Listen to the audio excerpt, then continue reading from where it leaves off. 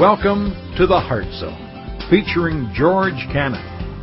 This broadcast is a time of teaching and encouragement from Curwensville Christian Church.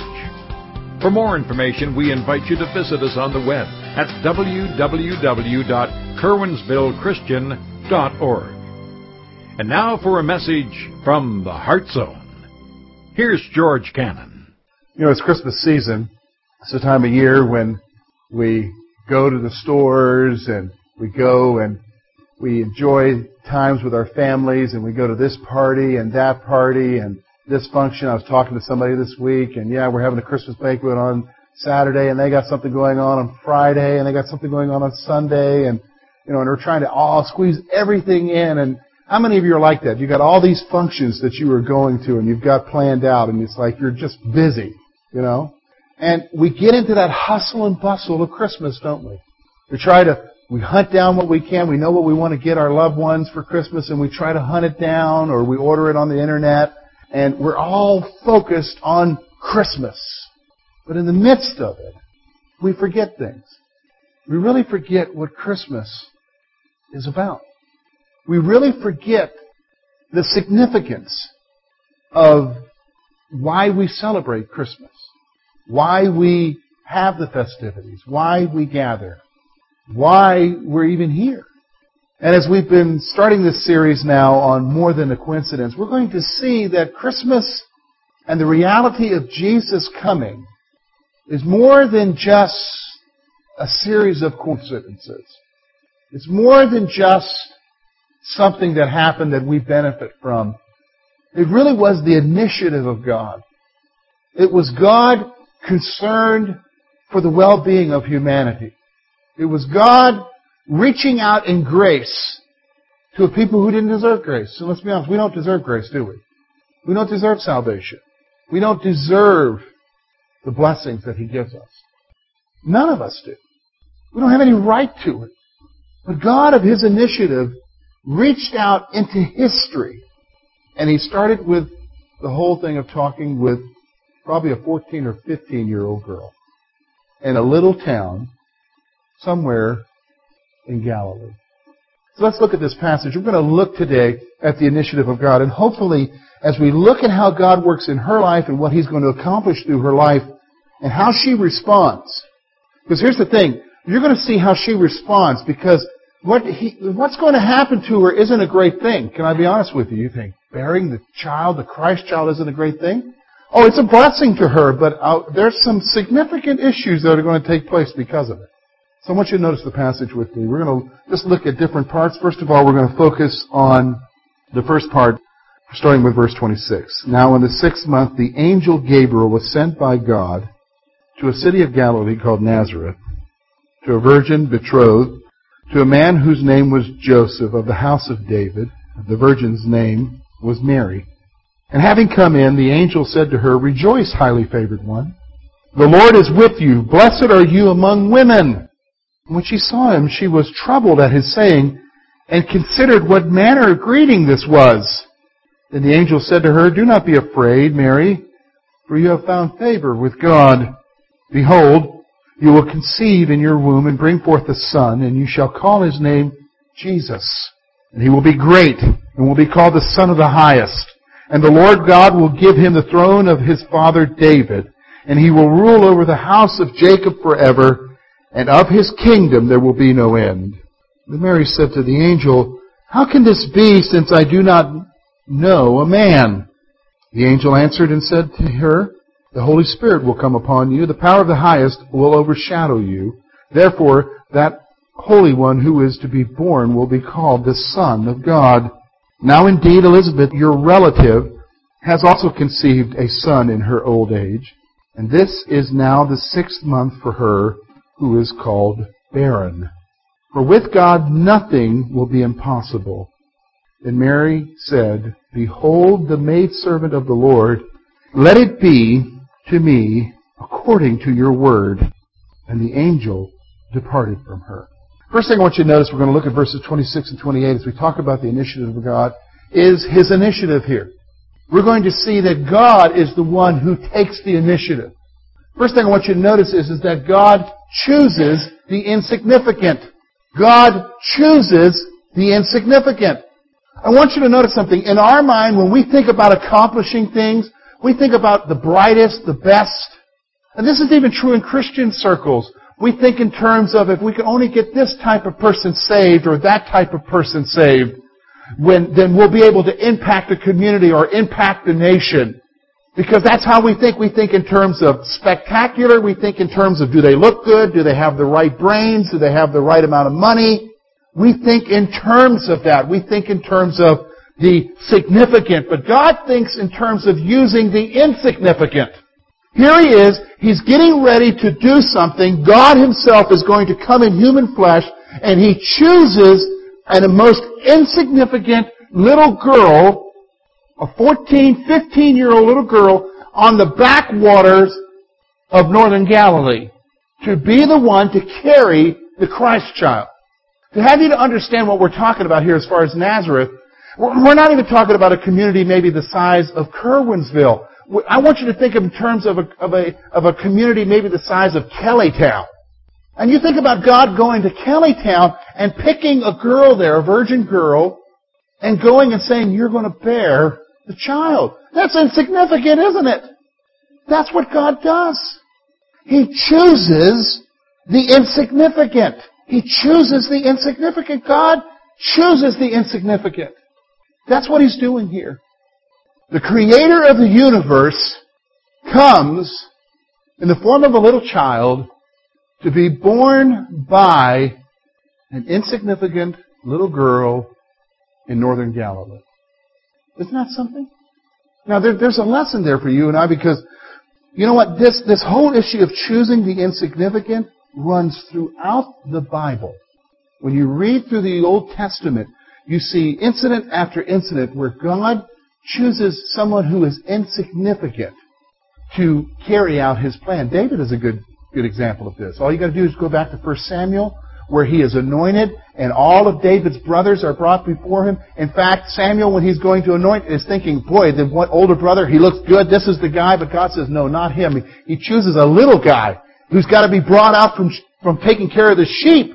That is the one, the youngest, that God chose, David. What's the lesson there for you and I? Some of you are here today and you think there's no way that God can use me, and you've got all your lists of reasons why, and one of the reasons why is because I'm just insignificant. Who am I? My friends, those are the kind of people God uses. And as we think about Christmas, and as we think about the coming of Jesus Christ, the initiative of God, He chose the insignificant. And here's the thing I want you to see.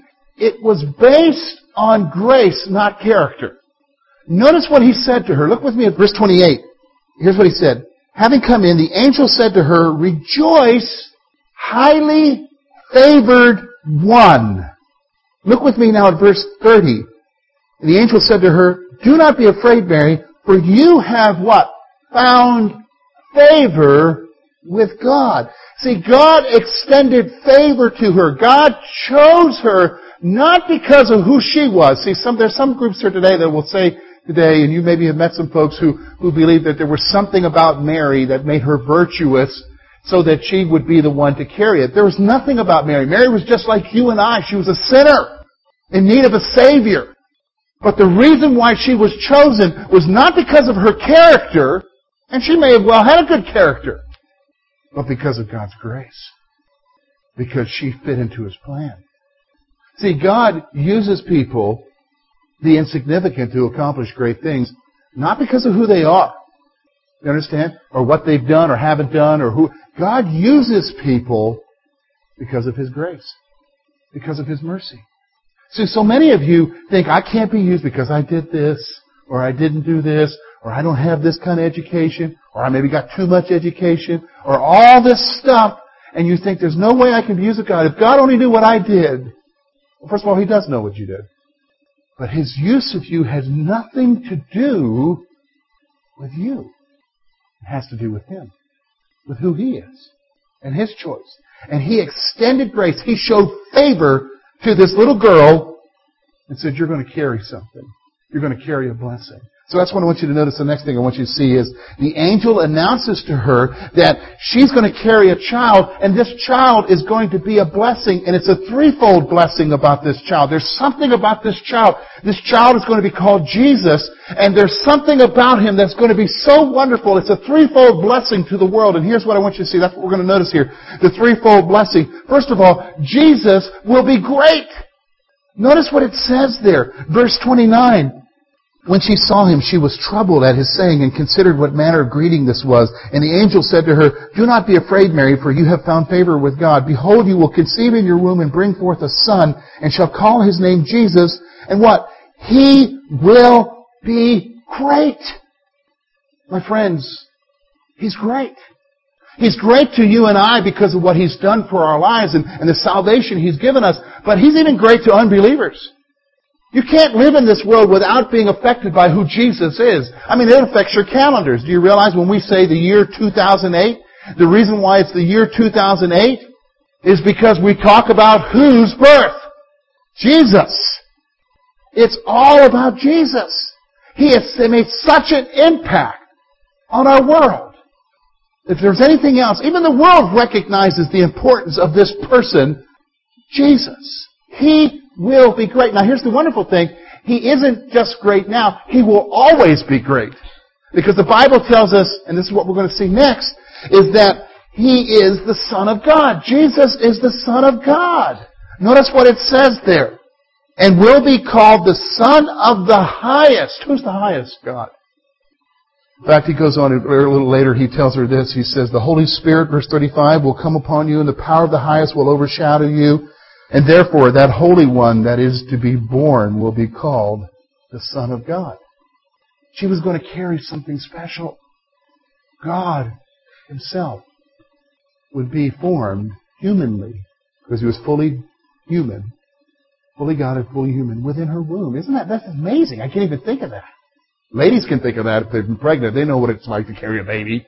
But to carry a baby, to know that it's God within you, that blows you away, doesn't it? But here's the point. He's the Son of God. The other thing I want you to see is this. Jesus is the everlasting King.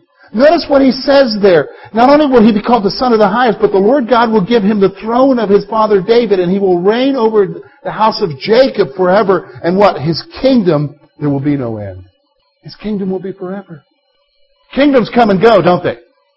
Kingdoms come and go. Why? Because who dies? Kings die. But Jesus' kingdom will last forever. Why? Because He's alive. And one day He's coming back. See the threefold blessing? The threefold blessing is Jesus is great, Jesus is the Son of God, Jesus is King. And that's the blessing of the child that she's going to bear, there. The threefold blessing. But in the midst of this now, I want you to see something here. Because there's something significant happening here.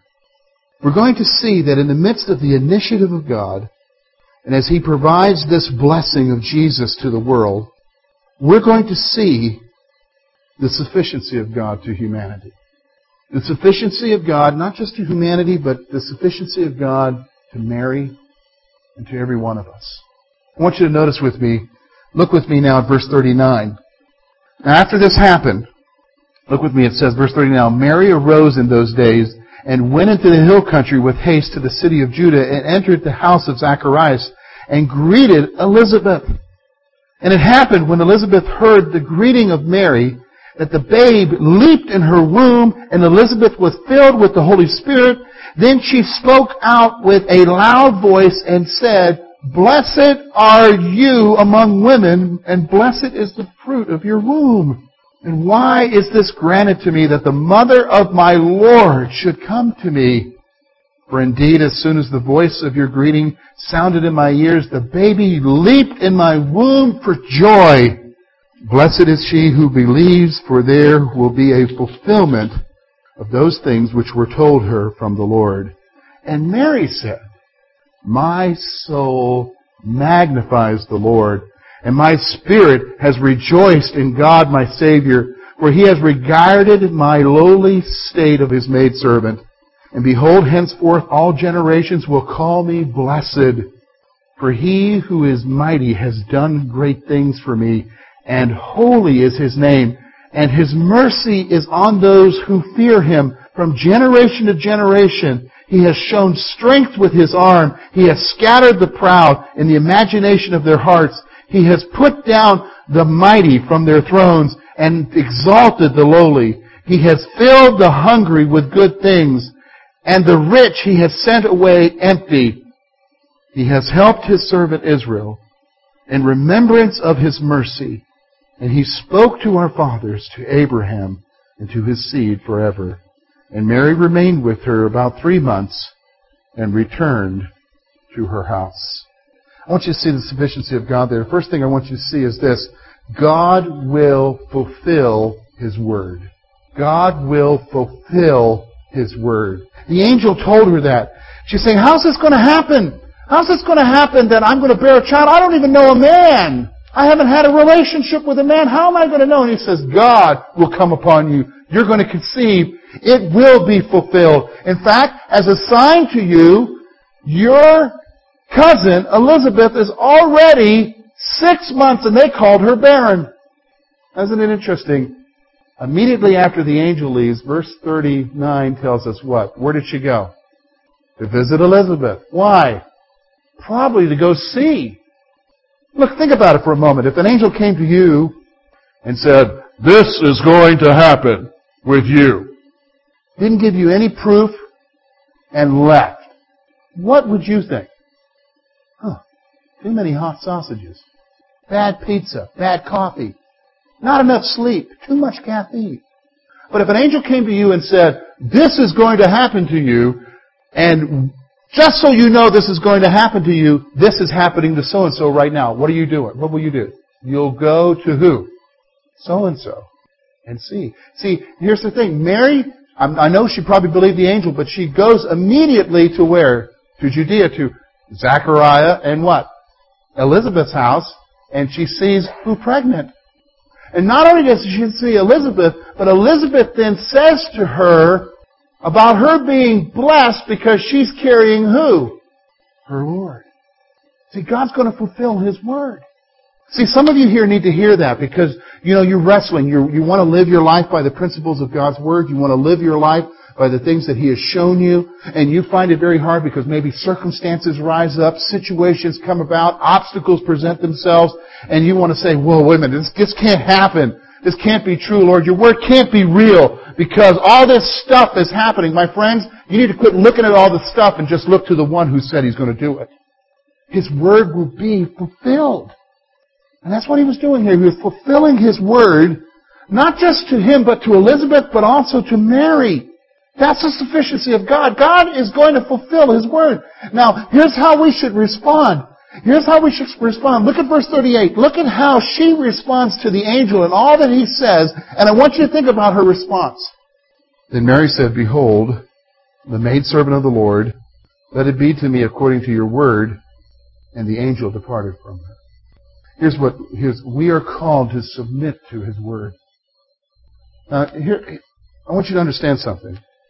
You can just read that passage and it can just go right over your head, and you not even grasp what's going on with her submitting.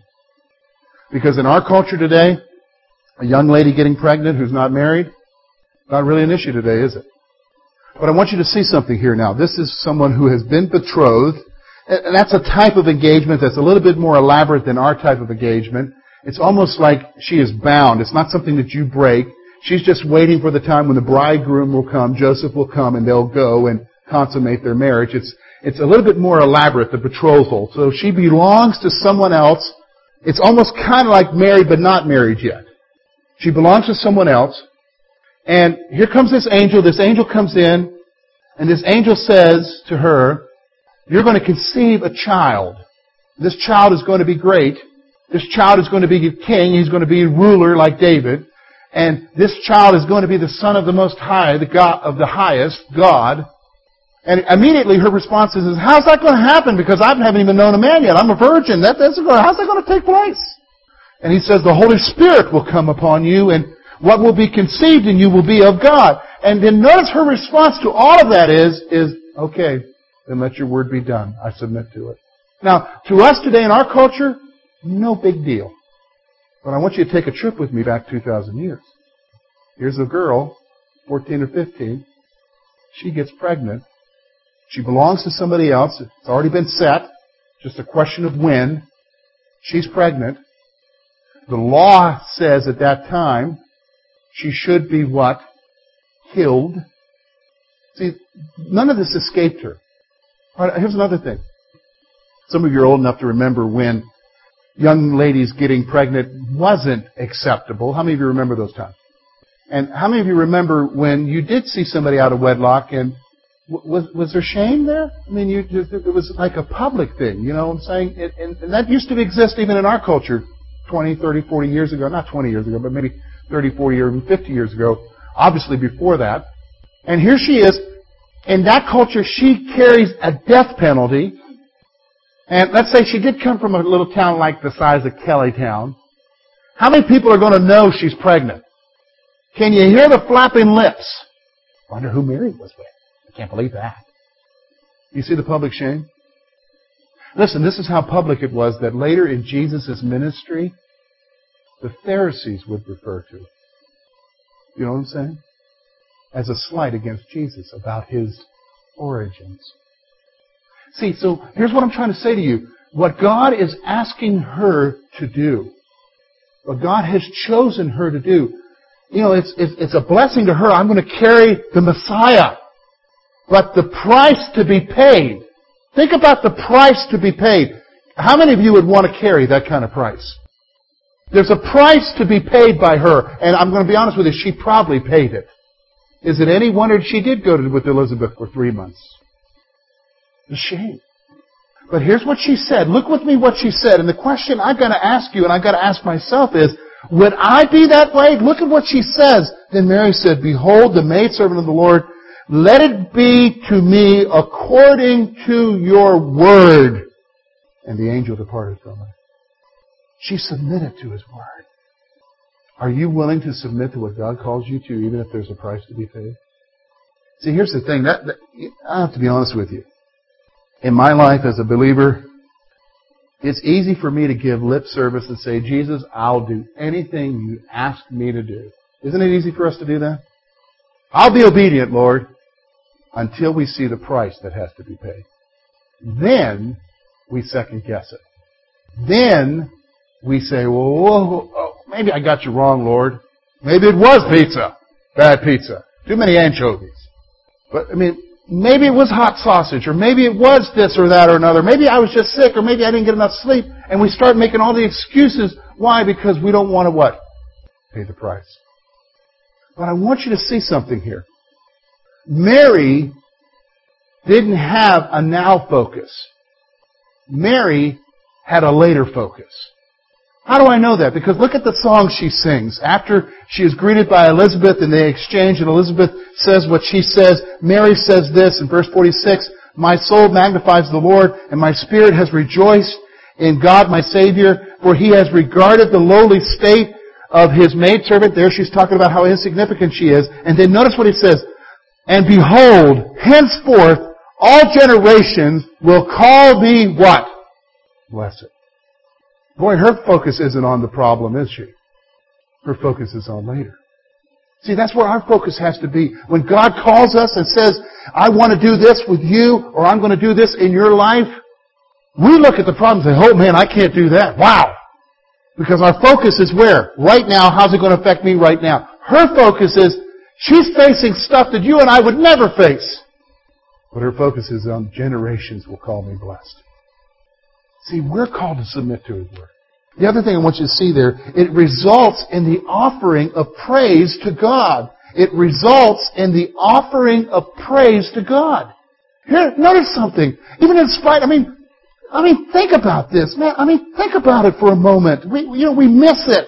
We miss the whole whatever's happened with the birth of Jesus here. She's got to carry Him for 9 months. Joseph is even thinking about what? We know this from the Scripture. Putting her away quietly. That's just quietly divorcing her because he knows it's not his baby. He's ready to put her away so that she doesn't suffer public shame. But my friends, listen. What happens when you get pregnant? Can you hide it? You can't. I mean, it's there. People know.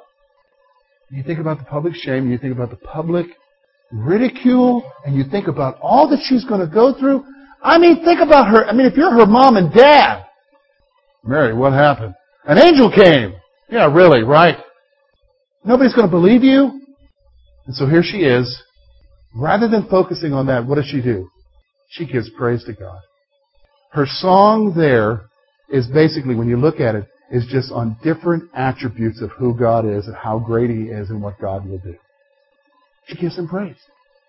See, that's the sufficiency of God. He takes the initiative in our lives. He will fulfill His word. We just have to be submissive to it, and we have to give Him the praise. And He will accomplish something far greater than will ever be accomplished if we didn't do it. And my friends, think about this. What did He accomplish through that little girl in northern Galilee? The birth of the Savior of the world. You know what? I've heard people say, well, if it was today, she probably would have gone and got an abortion. Abortion existed back then, too. You may not know that, but it did. Abortion existed back then as well. She chose to willingly submit herself. And you know what? We benefited. Here's some thoughts for you as we close our time. As we look at the life of Mary and her being used, how do we find application to this? First of all, let me just ask you this question. How do you view your acceptance with God? How do you view it?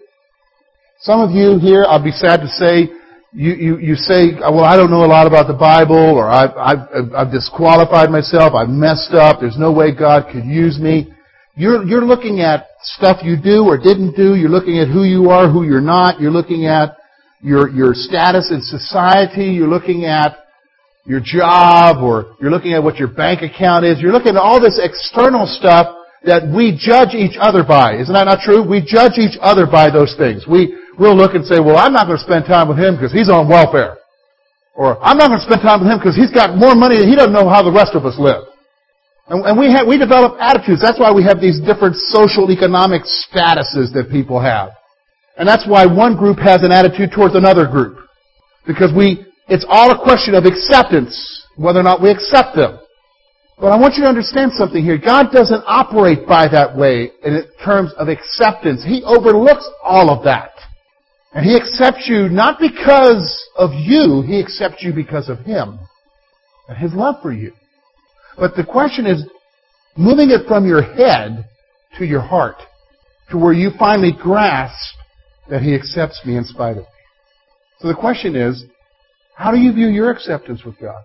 See, if He could use a little girl in an insignificant community to carry the God of the universe, I mean, He can use us, can't He?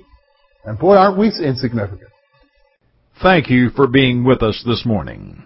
And we trust that today's message has been both challenging and an encouragement to your heart. At Curwensville Christian Church, a warm welcome is always extended to you. We're located at 700 State Street, Curwensville, Pennsylvania.